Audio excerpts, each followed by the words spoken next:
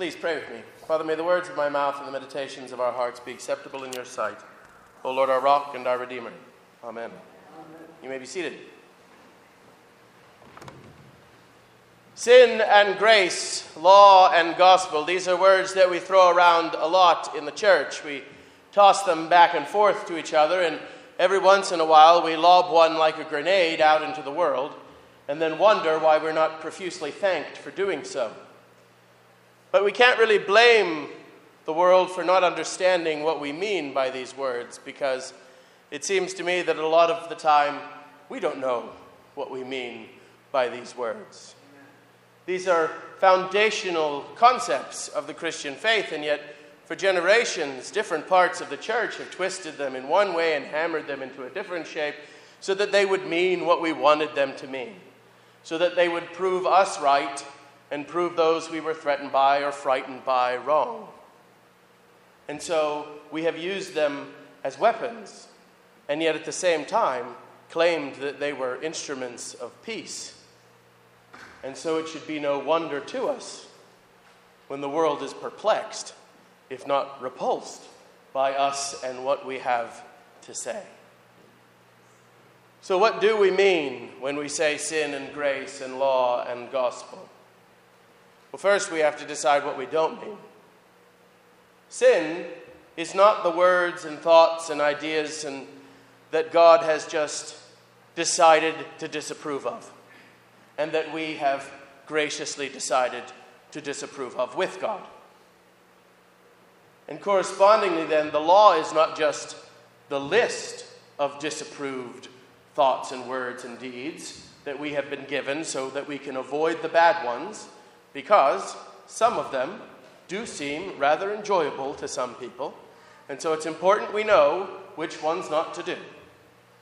That's not what sin is, and that's not what the law is. But it is what we have said it is.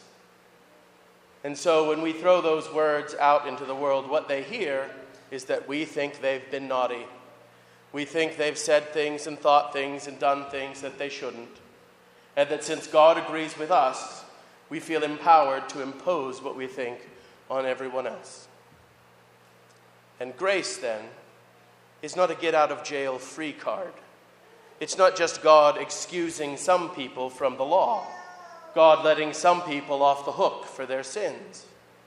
Grace, in fact, is not something that some people have and other people don't, which means the gospel can't be just the way that the people who don't have grace come to obtain grace.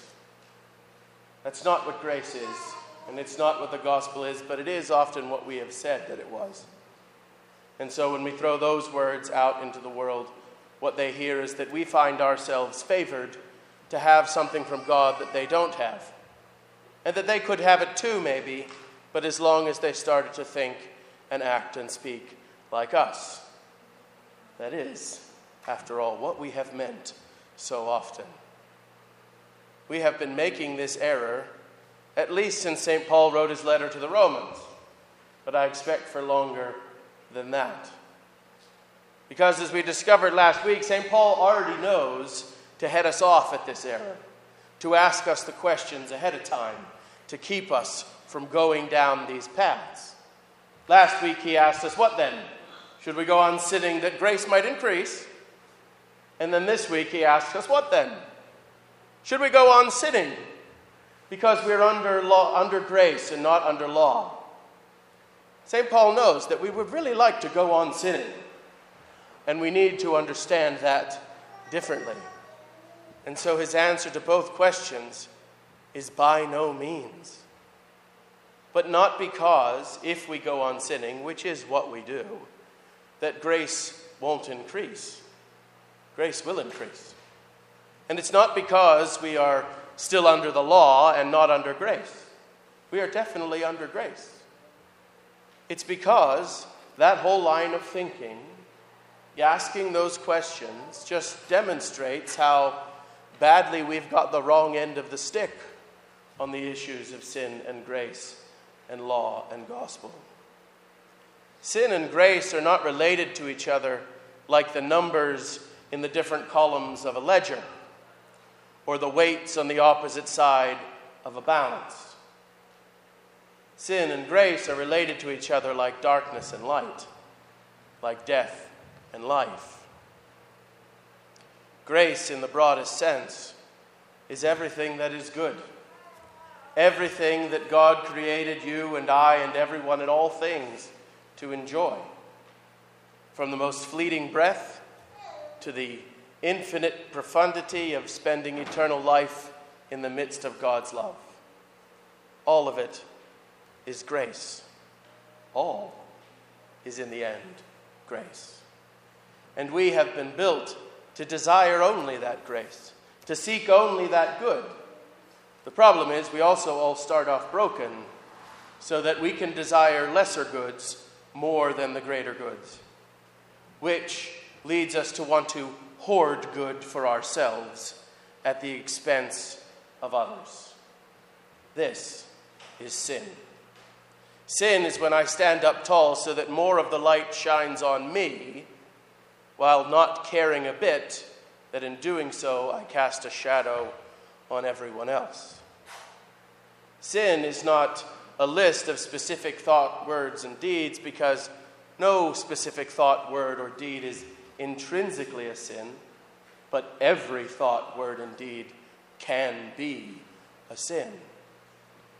Sin is not just a list of no-nos, it's the disposition of our hearts to always seek our own advantage. It's a condition that we must suffer through because it is part of the way that God leads us eventually to grace. The law, then, whether we mean, as Paul does, the law of Moses or the laws of the state of New York or just the laws of common decency, whatever laws we have imposed on us, the law is good insofar as it points us out of our sin and toward grace. So if I read Christ's words in the gospel today, give a cup of cold water to one of these little ones, and I read it as a law, and I do it to keep the law, then no guarantees, but I might just glimpse grace in doing it. Not as a reward for keeping the law, but because by doing the action, I have taken a step closer to grace. And if I were ever to make it all the way there, ever to get all the way to grace, then I would know that I no longer needed the law to show me what to do. I would be free then. Not free to keep all the water for myself. That's not freedom. But free to share all the water with everyone. Free to share grace, which is just another way of saying free to love, which is just another way of saying free to know and experience God. The law is a signpost meant to point us toward grace, but the problem is we've figured out very easily how to twist the law and turn the sign around and point it in other directions. So instead of leading us toward grace, it leads us right back in to our sin. And in fact, we're so lost and so many of the signposts are damaged that no amount of sign following would ever lead us out into grace, ever lead us home. What we need is a guide, one who will come into the mess in which we find ourselves and take us by the hand and do all that is necessary in this world and the next to lead us out of darkness and into light, and out of death and into life, and out of sin and into grace. That is to say, lead us deeper and deeper into the love of God. The gospel, then, is the good news that we have such a guide, that Jesus Christ lived and died and rose again to show us, to show all, what grace and good and what love really are, so that all of us would come in one way or another to truly desire that love as the truest and greatest grace and the highest good. And so that all of us in one way or another would be able to follow him in the path that he has opened to God. a path that no signpost, no law could have ever really shown us. The path which is the free gift of eternal life in Christ Jesus. The path which is the reward that cannot be lost. The path which is what it means to be free from sin, what it means to live under grace and not under the law. The path that is the gospel, this way of love. And if that is what we threw out into the world, I trust that we would be heard very differently. In the name of the Father, and of the Son, and of the Holy Spirit. Amen.